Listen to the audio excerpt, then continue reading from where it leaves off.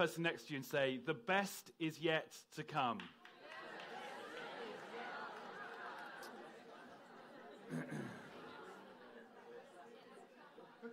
The best is yet to come. John and Joe are a delight, and it's been a huge privilege to be able to come and join in with you guys. You're an amazing community that know how to worship, but you also know how to party. Holy cow. I mean, like, some of you are a bit stiff this morning, and I can remember why, because, especially you kind of middle-aged men like me who just like... Anyway, there is video evidence, I'm told.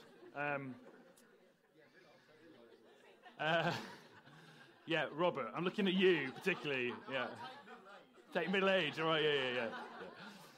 Yeah. The French philosopher Jacques Ellul says this.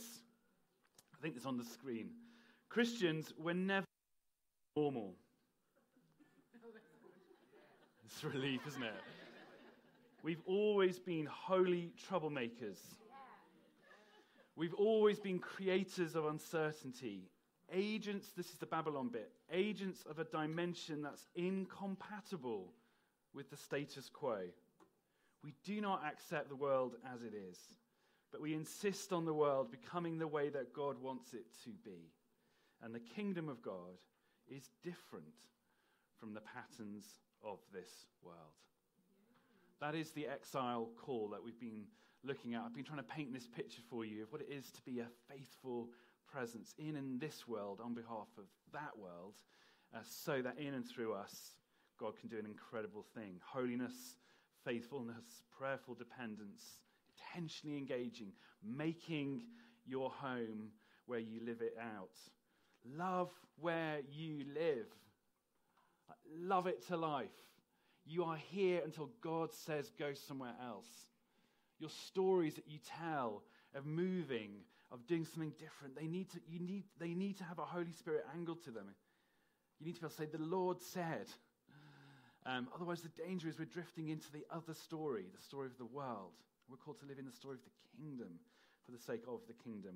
Which is why Peter says this to the exiles in Jerusalem. Dear friends, I urge you, as aliens and strangers in the world, to abstain from sinful desires which war against your soul. That's what we looked at yesterday, holiness. But notice this, live such good lives among the pagans, that although they accuse you of doing wrong, they may see your good deeds and glorify God on the day he visits us. He has the Daniel story in his head.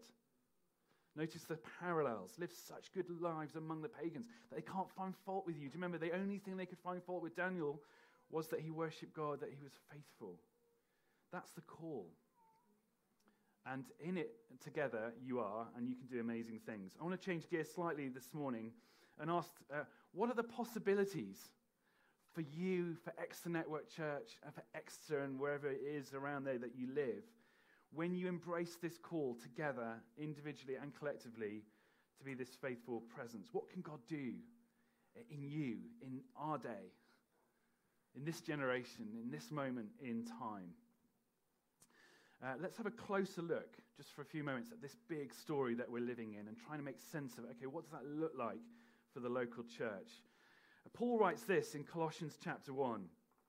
God was pleased to have all his fullness dwell in him. He's talking about Jesus. And through him to reconcile to himself all things, whether things on earth or things in heaven, by making peace through his blood shed on the cross.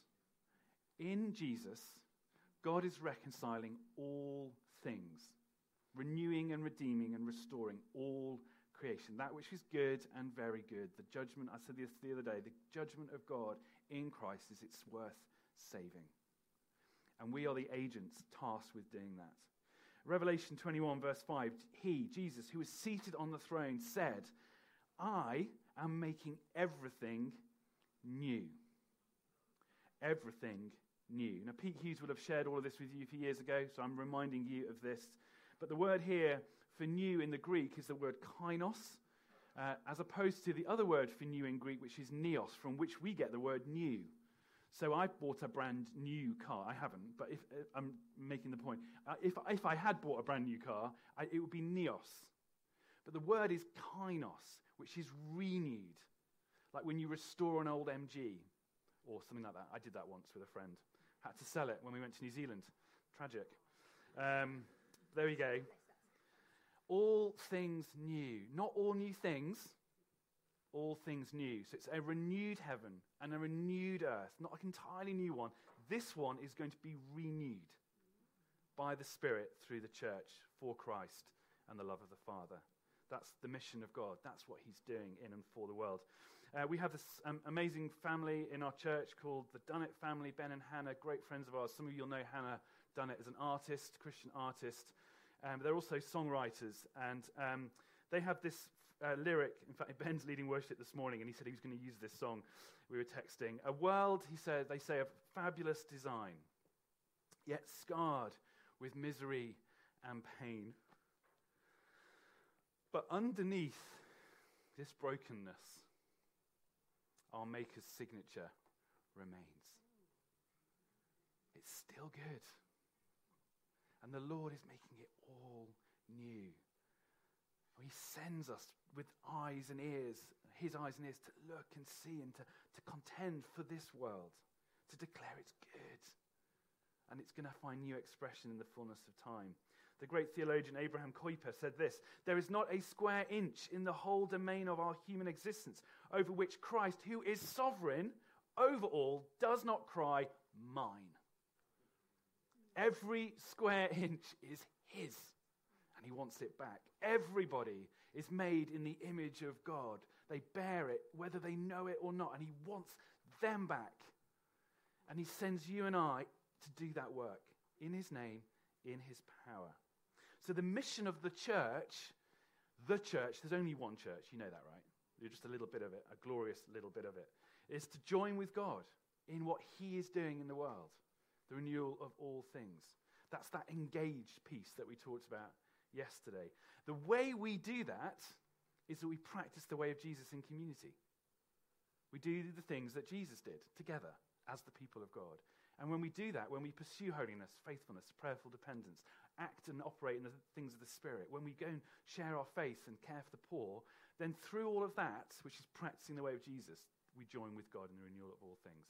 It's a whole life endeavor, and it needs all of us.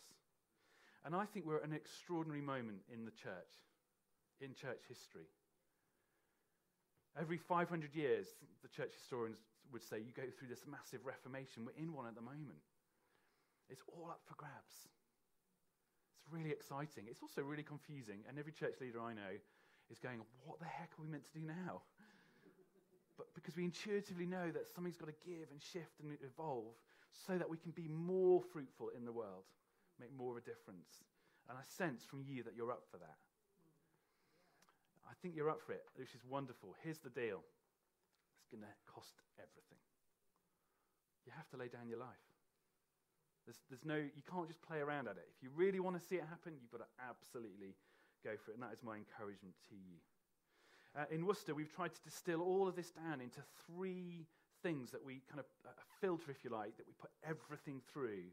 And I'm going to share it with you just in case it's helpful for you. But these 3 things are things we want everyone individually, collectively to be saying, these are the things that I do in my life and in the ministry I'm responsible for and how I live out the life in the kingdom of God. 3 things. 1, to pursue the manifest presence of God. To be people who live in and from the manifest presence of God. This is the great gift of the Spirit, isn't it? We live in God's presence and from it. And God's with us all the time. Of course he is. We're always aware of his presence. But when you gather and lean in worship, we become attentive to the manifest presence, don't we? When you sit long enough in your prayer chair and pray, you become aware of the manifest presence of God. This isn't like a spiritual moment every so often. It's meant to be a normative daily reality. And so practicing the presence of God is really, really important. Seeking it and spending time in it, which is why you guys do all the stuff you do at New Wine for us, which is brilliant. The presence venue, whatever it's called now, it always changes, doesn't it? Whatever. But we ask you guys to do it because you understand this, collectively and individually. The second thing is to have a commitment to formation, spiritual formation in your own life. And notice on there it's counter formation, because here's the reality. If we're not being intentionally formed by the Holy Spirit, by Jesus, by the Scriptures, we are being formed by our culture instead. Babylon is forming us if Jesus isn't. There's a famous Bonhoeffer story where he built his little kind of training school on the other side of a river to a big Nazi training camp. And someone said to him, "You're mad, what are you doing? You're so intense." And he took this friend up onto the top of the hill and said, "Can you see what they're doing over there?" He said, "This," pointing back to his training center for missionaries, "this has to be stronger than that." That Babylon is so dominant, and it's played out through social media and marketing and the consumer culture. It's all around us. We're being formed all the time by our cultural context. We have to engage in counter-formation, transformed into the likeness of Christ. We do that on our own, but we actually do it in community. So if you're not in a midweek group, whatever they look like in ENC, now is the time. You need it. And then the third thing is sacrificial mission. Mission that costs. Mission that means you've got to put your name on it, that you actually know people who need Jesus, rather than just putting money in so the food bank can run or the CAP Centre can run, which is important. Keep doing that. But actually it's easy to outsource mission and evangelism to somebody else in the church. But you are the missionary in your street, your workplace, your family, your network, and it's costly. It's faithfulness to God. It means standing up and being counted. And here's the thing, right? It's all up for grabs in our post-secular mess. So increasingly people are like, "You're a Christian? How cool. Tell me more." And they might think you're weird, but tough buns. You signed up to follow Jesus. Get over it, basically, in all Christian love. So 3 things that might help you. And look, there's a still a fire symbol in the middle, because when those 3 things come together, you, me, us, we come alive in the things of God. And that's what we want, isn't it?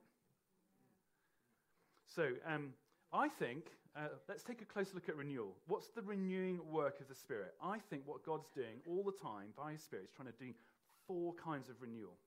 And they flow into one another. So have a look at this. The first one is spiritual renewal. My personal spiritual renewal. Transformation into the likeness of Christ. That's the formation piece partly. But it's done in the context of church. Because we are the family of God. You don't do Christianity on your own. It's not a thing. Jesus never expected that. We're His body. We're His family. We're His ecclesia. We're His people. So we are the sum total of our parts. So the more you pursue spiritual renewal, holiness, all of that stuff for you, and bring it to the mix of ENC, the more ENC will become this church that's alive in the things of God, being constantly renewed and empowered by the Spirit. So He's wanting to do a renewal in you and a renewal in you. And the overflow of that is 2 other renewals in the world. One is a social renewal, which is really about social action, caring for the poor, going downstream, finding the people who are hurt and bruised by Babylon, and caring for them and bringing healing and restoring their lives. And some of you are here, that's been your experience. Praise God. But the other renewal that He's wanting to do all the time is actually to subvert the empire. Cultural renewal. Socio-political cultural renewal. That's the upstream stuff we talked about the other day. We need to be doing both. And some of you, in terms of the overflow, will have a draw more naturally to the social stuff, caring for people in their moment of need. Thank you if that's you. Keep doing it. But there's others of you who realize, actually, I'm in the legal profession, or I'm in business, or I'm high up in the civil service, or I'm running the Met Office, or whatever it is. That's the vision there, the call there, is to inhabit the structures and institutions of Babylon and transform them from the inside out with the values of the kingdom of God. So it becomes more than just being a really holy Christian in the workplace, and it becomes someone saying, how with my influence in this place can I shape and change how we do things so that everybody thrives? That's what Daniel did in the courts of Nebuchadnezzar and then Cyrus. He changed the atmosphere and things shifted. Does that make sense? So everyone's on the team, remember? Because this takes all of us. So next slide, guys. I feel like Chris Whitty. Next slide. Presence and formation is the first 2. So notice, again and again, the danger for us as the people of God is we think we have to build the church, that we have to go make fruit happen. But Jesus says, I'll build the church. Remain in me, and I'll bear fruit through you.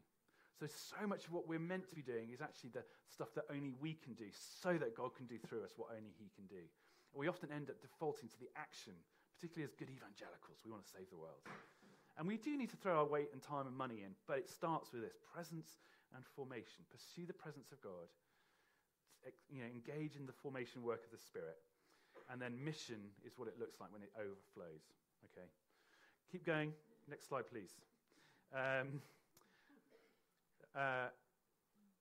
One requires an intentionality. I'm not sure I've got my slides quite right here, so I'll speak to this, but there's an intentionality required of us, isn't there? Leaning in, the practicing the way of Jesus, the stuff we were doing in the seminar yesterday, and it leads to influence. So Daniel and his friends were intentional, and they gained influence. Does that make sense? When you're intentional, you get the favor of God. And that leads to influence in the world. What's the next slide, guys? Okay, let's ignore that. Go back to the last one. I don't think I sent you the right ones. So let's map the language from yesterday onto here.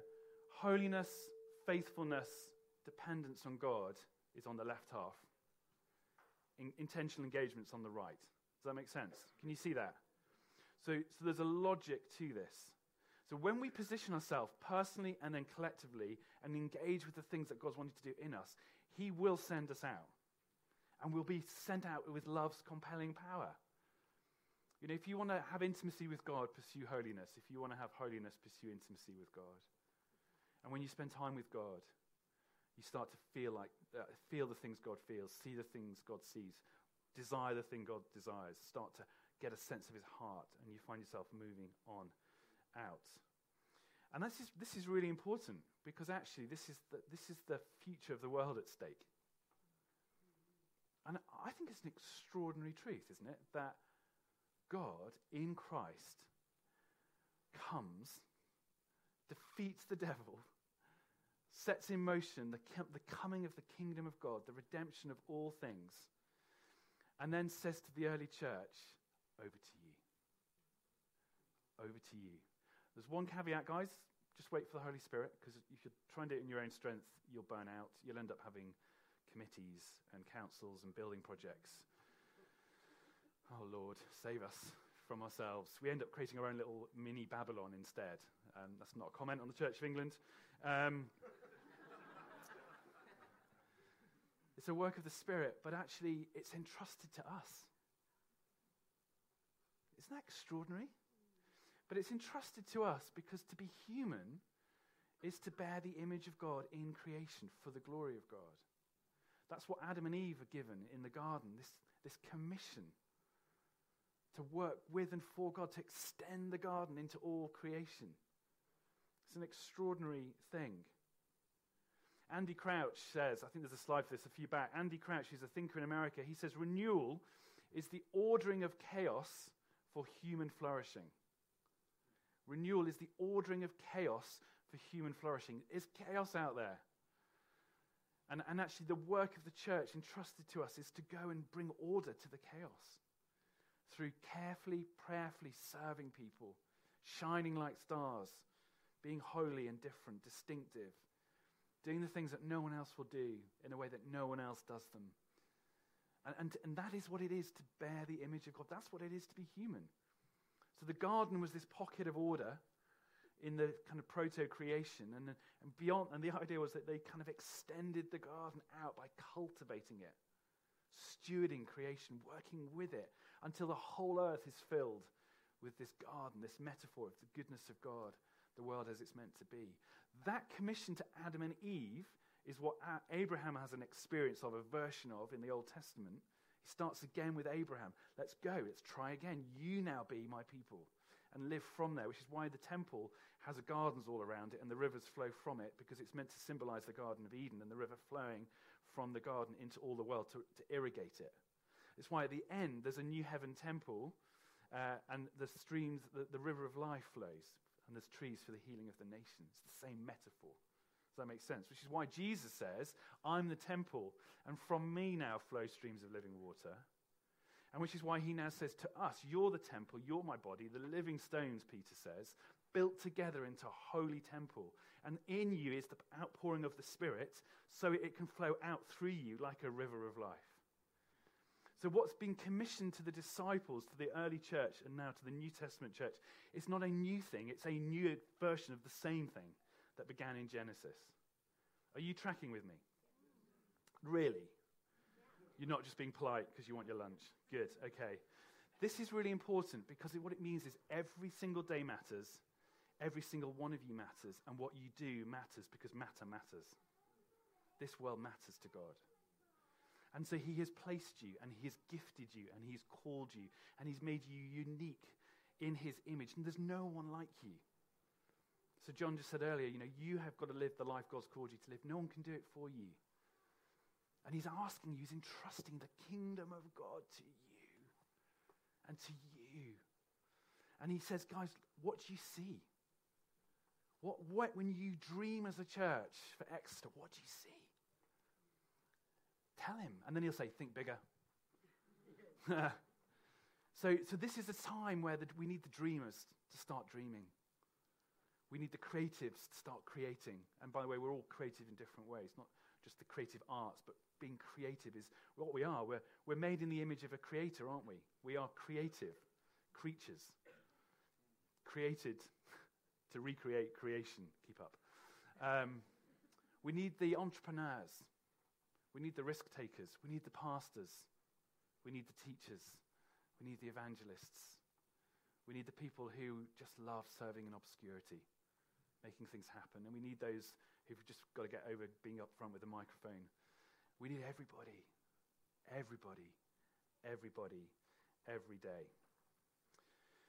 Turn to the person next to you and say, you're on the team.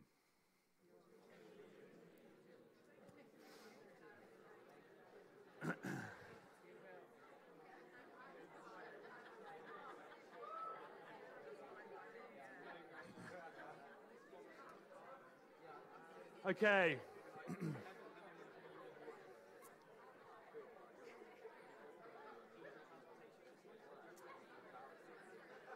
Come back to me. Hello. Look at me. Look at me. Okay. I want to share with you in a moment three things that I think, three possibilities for the church in exile, but particular versions of this in this particular cultural moment. A number of you have had conversations with me saying, what's your sense of the church, Rich? And as in, not this one, but the church. And I've said to you already a number of times, I think it's the most exciting time we'll ever know to be alive as a Christian. But I think it's going to be one of the hardest times as well, right? I think the church is going to be smaller, but more potent. Because what's happened in the pandemic particularly, there's been a reset moment. And we're all having to renegotiate our faith, aren't we? We're all having to renegotiate engagement with church. The fact that you're here tells me you want to be resilient disciples, okay? Because you could come here anytime. You only live an hour and a half away. So you've come because you want to be part of what God's doing in this church. But not everyone's made the journey in the church across the nation. That's a whole other conversation. So I think it'll be smaller but more beautiful, more potent, more up for it. It's going to require all of us, but it's exciting. And I actually think the tide's turning. We'll come to this in a moment. In culture, I think it's way less hostile than we realize. And I'll tell you why, for two reasons. One, they don't have any answers to the questions that everyone's asking. The prevailing narratives of our culture have just fallen away. There's nothing left. And so when we offer with a kind of a winsomeness, the story of God, that we're plausibly, faithfully, distinctively living in and therefore living out, people will listen to us on the ground, not necessarily in the media or in high places, but on the ground. The other reason I think the tide is turning is because I think, as I said on Friday night, in crisis, people are more receptive to change. And people know that we're in crisis. And so they're asking questions that they didn't ask 3 years ago. So let's be bold, and let's be courageous, and let's be expectant. So three possibilities. The first is for hope. possibility of hope. I say that because the world needs hope. And that's part of our faith, isn't it? Being sure and certain of what we hope for. That one day Jesus will return and all things will be made new and there will be no more sickness and there will be no more death. And so we live as, we're traders in hope. We carry hope wherever we go. We're people of hope. And the possibility for you and I as we live this out is that we go into the world and we take hope to people, to communities, to situations, to institutions, to Babylon.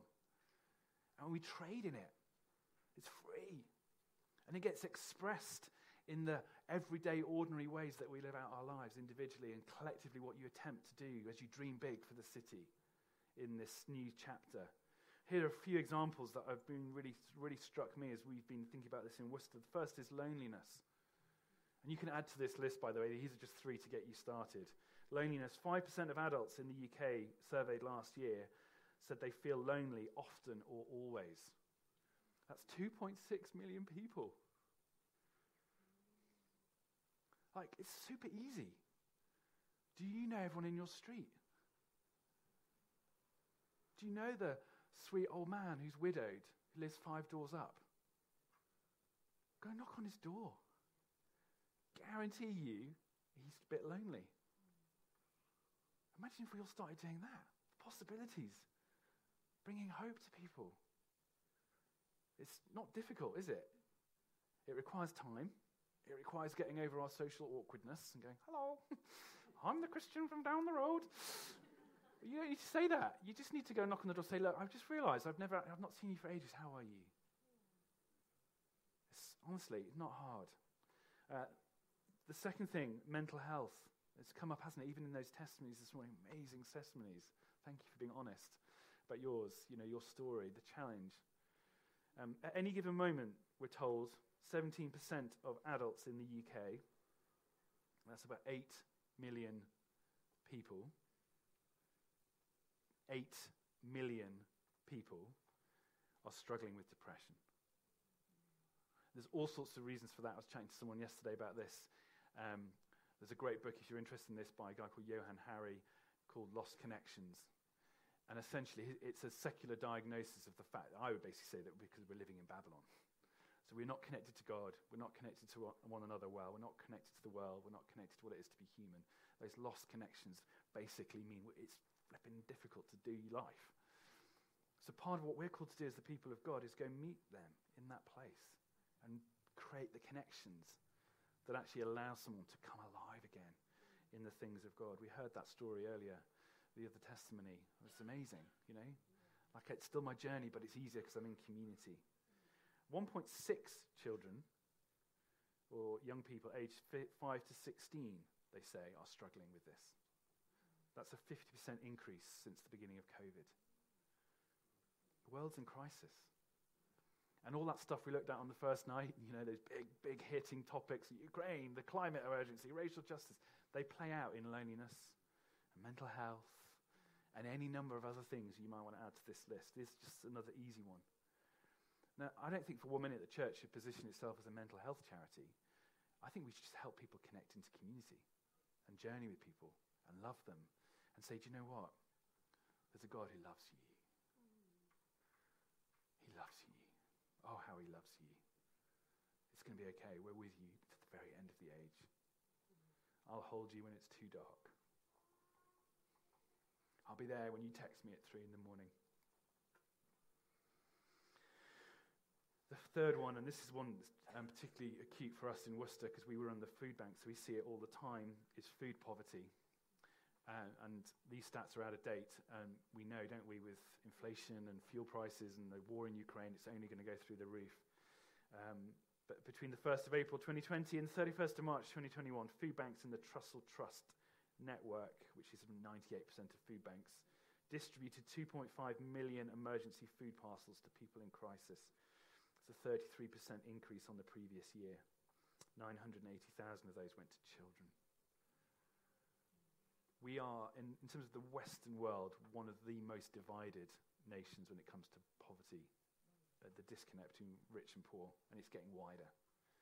Who's going to do something about that if it's not us? So most food banks are run by the church. And it's social action. It's social renewal. It's literally, you're hungry, I'm told to feed the hungry. But we've also got to tackle the causes of it, haven't we? Are you kind of getting the sense of what I'm talking about? What do you have hope for? A question for ENC is, you've already got some of this down, you're doing things you know you've been called to do as your bit of, as one of the churches in Exeter, but what are the other things that God's giving you hope for? And saying, go and give hope to these people. You can't do it all, but what is on your heart? What's God saying to you? Tell John and Joe. Because God will speak through you all, and there'll be a sense of I wonder whether as a church we're being called to go and particularly bring hope to this situation, this people, this issue. People, places, problems. Where are you called to go to those things? I love this quote from a guy called Gerhard Lofink, who's a German theologian. Cool name. He says this, and this is important, and I say this because I'll read it in a moment. We can often feel overwhelmed by this, can't we? What can I do? But actually, here's what he says. It can only be that God begins in a small way, at one single place in the world. There must be a place, he says, visible, tangible, where the salvation of the world can begin. That is, where the world becomes what it's supposed to be according to God's plan. You hear that theme again.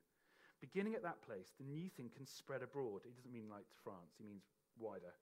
But not through persuasion, not through indoctrination, not through violence. That's Babylon. Everyone, he says, must have the opportunity to come and see. All must have the chance to behold and test this new thing. Then, if they want to, they can allow themselves to be drawn into the history of salvation that God is creating. Only in that way can their freedom be preserved. What drives them to the new thing cannot be force, nor not even moral pressure, but only the fascination of a world that is changed. It's an incarnated faith.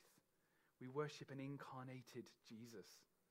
It begins in your real world, where you live, where you're placed, and it spreads out. So you can do something about it individually, and you together can do something about the stuff of the world in Exeter. Okay, number 2, the possibility of faith. I said this earlier, the world is changing. I think there's more possibility for faith than we've had for quite a long time. Julian Barnes, the novelist, says this: I don't believe in God, but I miss him. And I think he captures something. I don't believe in God, but I miss him. The end of the secular project, as it is, and it'll take a long couple of decades for people to realize probably that it has failed, or that Ukraine, etc., is accelerating. It means there is this new possibility. There's this new openness. It's all up for grabs. There is no prevailing worldview. There is no consensus. And it's interesting to me that some of the intellectual elites, the voices in the intellectual space, are beginning to articulate that. So there's a fascinating blog by a theologian called Andrew Wilson. You can Google it. I'll send all my slides, by the way, and notes to these guys so you can have them. But The Turning Tide of Intellectual Atheism. And he quotes a couple of key thinkers in our culture. Niall Ferguson, the historian, says this: I know I can't achieve religious faith, but I do think we should go to church. We don't have, I don't think, an evolved ethical system. I don't buy the idea that evolution alone gets us to be moral. It can modify behavior, but there's just too much evidence, he says, that in the raw, when the constraints of civilization fall away, we behave in the most savage way to one another. Ukraine. I'm a big believer that with the inherited wisdom of a 2 millennia-old religion, we've got a pretty good framework to work with. This is one of the leading historians saying we need Christianity. It's fascinating. Douglas Murray, who's a philosopher, he says, I believe that Christianity is essential because us secularists have been thus far totally incapable of creating an ethic of equality that matches the concept that all human beings are created in the image of God, which is central to the Christian faith.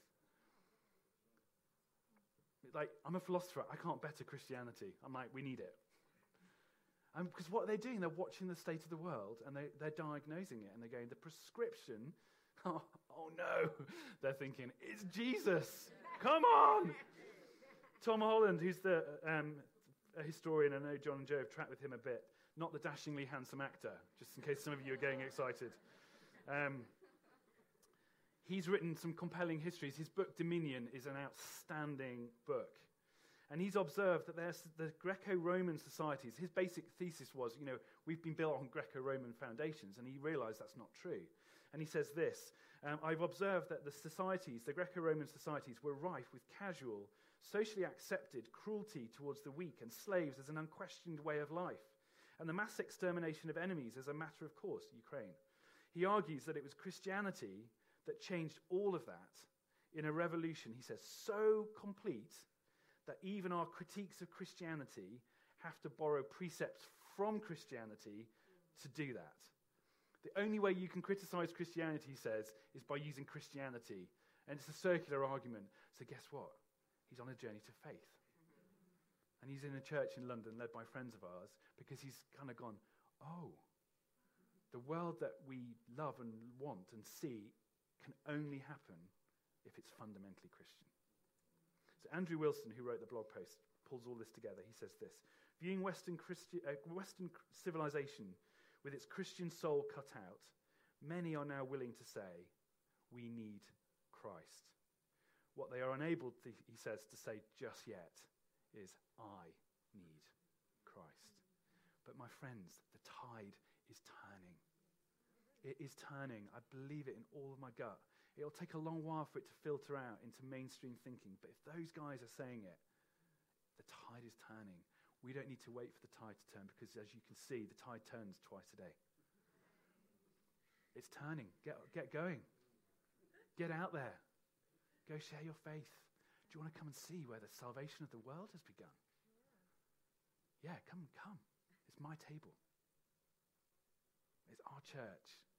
It's that project that we started in our local park, whatever it is. Final thing, real quick. I think we should have the expectation that God's about to move in power. That's the third possibility, the possibility of revival. My friend Mark Sayers, I love this. He said this off the cuff in a conversation a number of us were having with him. And we were like, you've got to write a book about this, which he did, called Reappearing Church. It's worth reading. He says, revival is what happens when renewal goes viral. Revival is what happens when renewal goes viral. When you and I, all of us, really go for those renewals, that life of renewal, the exile life, God can breathe on that if he wants to. And it can go viral. How exciting. We don't chase revival. We pursue renewal. And we do what we can do, which is we pray for God to breathe on our best efforts, our way of life together in such an extraordinary way. And he does this every so often in church history. There are these power surges of the Spirit. And God does something extraordinary. So he goes on to ask this question, will we, the church, contend in prayer for God to move powerfully and for him to use us as his agents of renewal in this cultural moment? That is the killer question. Will you pray? Will we pray for a move of the Spirit? And the Spirit will say, I want to move, but you've got to do what you've got to do. Faithful presence. And then I'll breathe upon you. God never wastes a good crisis. We're in crisis. I really think there's a revival that is possible. We can't engineer it. We can't fake it. But we can position ourselves for it. And we can pray for it. Any move of God has always been birthed in and sustained by prayer. So do you have faith for that? I do. Someone shared it earlier over the weekend, but Habakkuk 3 verse 2 is a great prayer. I'd encourage you to pray it every single day. Lord, I've heard of your fame.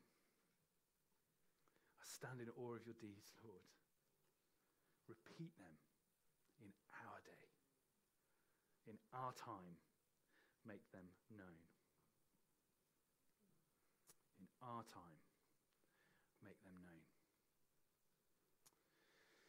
What I'd love to do is give us an opportunity just to pause and to reflect and to think and to engage with what God's been saying. And then I'm going to ask you to stand after a few moments. We're going to watch a video actually to do this. We might kill the lights if we can. Toby, is that possible? We didn't really tee that up with people, did we? Don't worry if we can't. And some of you may have seen this video before. Let me tee it up real quick. It's a 5-minute long video, so it's a kind of devotional thing for you. And then what we'll do is we'll pray. It's actually an advert for a bank in Spain. Okay, don't let that put you off. Babylon. Okay. But I want you to notice two things that happen on this video. The first is watch the journey it'll make sense in a minute. Watch what happens as more and more people join in on this subversive moment that happens that's captured on film. So what happens as more people join in on it? And second question is, watch what happens to the onlookers as this thing builds. Does that make sense? Okay, so can we run it? Great.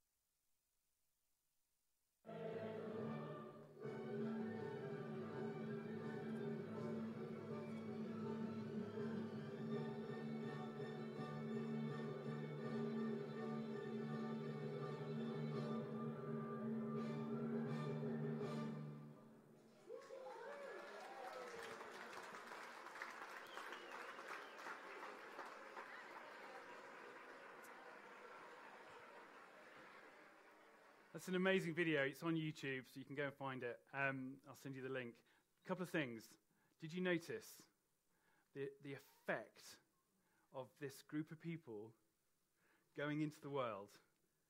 Just everyone's going about doing their life, and bit by bit they add themselves in, play their instruments, and the sound grows and builds, and more people join in, and it sucked people in. Did you see the joy on people's faces?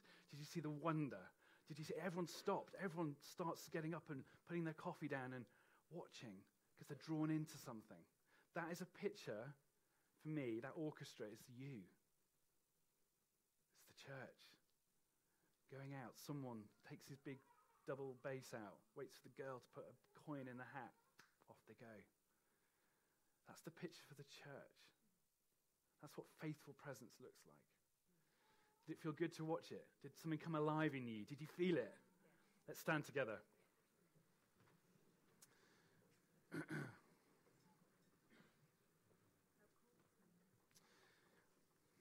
want to do two things. The first is, John and I have talked about this, so it's not me assuming a kind of an episcopal role or anything like that. But I want to pray a blessing over you in a moment, a commissioning blessing. And then I'm going to ask you to let the Spirit do some deep work in you one last time. So let's be still. Maybe just, if it's helpful, close your eyes again. Put your hands out. Openness to God, dependency on Him. He's entrusted the kingdom of God to you. He's entrusted the Exeter and its people to you. You're on His team. Your name's written in the book of life. He's put dreams in you. Gifts been given to you by His Spirit. You're not here to make up the numbers. You're here to subvert the empire of Babylon and bring the things of the kingdom to bear. That's what you're made for. That's what it is to be human.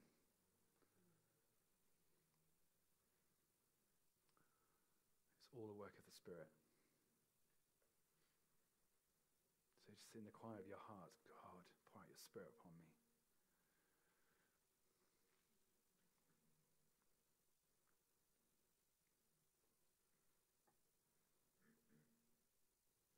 Exeter Network Church, may you remain faithful to God and yet meaningfully present in this world. May you pursue radical holiness for the glory of God and the liberation of your soul. May you trust in the goodness and power of God and His promises to be always with you. May you depend on Him in prayer and see many signs, miracles, and wonders. May you engage with this world in humble service and with great courage until it becomes all it was made to be. And in all of this, may you truly be family to one another and know the blessing of God, the loving Father, the redeeming Son, and the life-giving Holy Spirit this day and always. And all God's people said, Amen. Holy Spirit.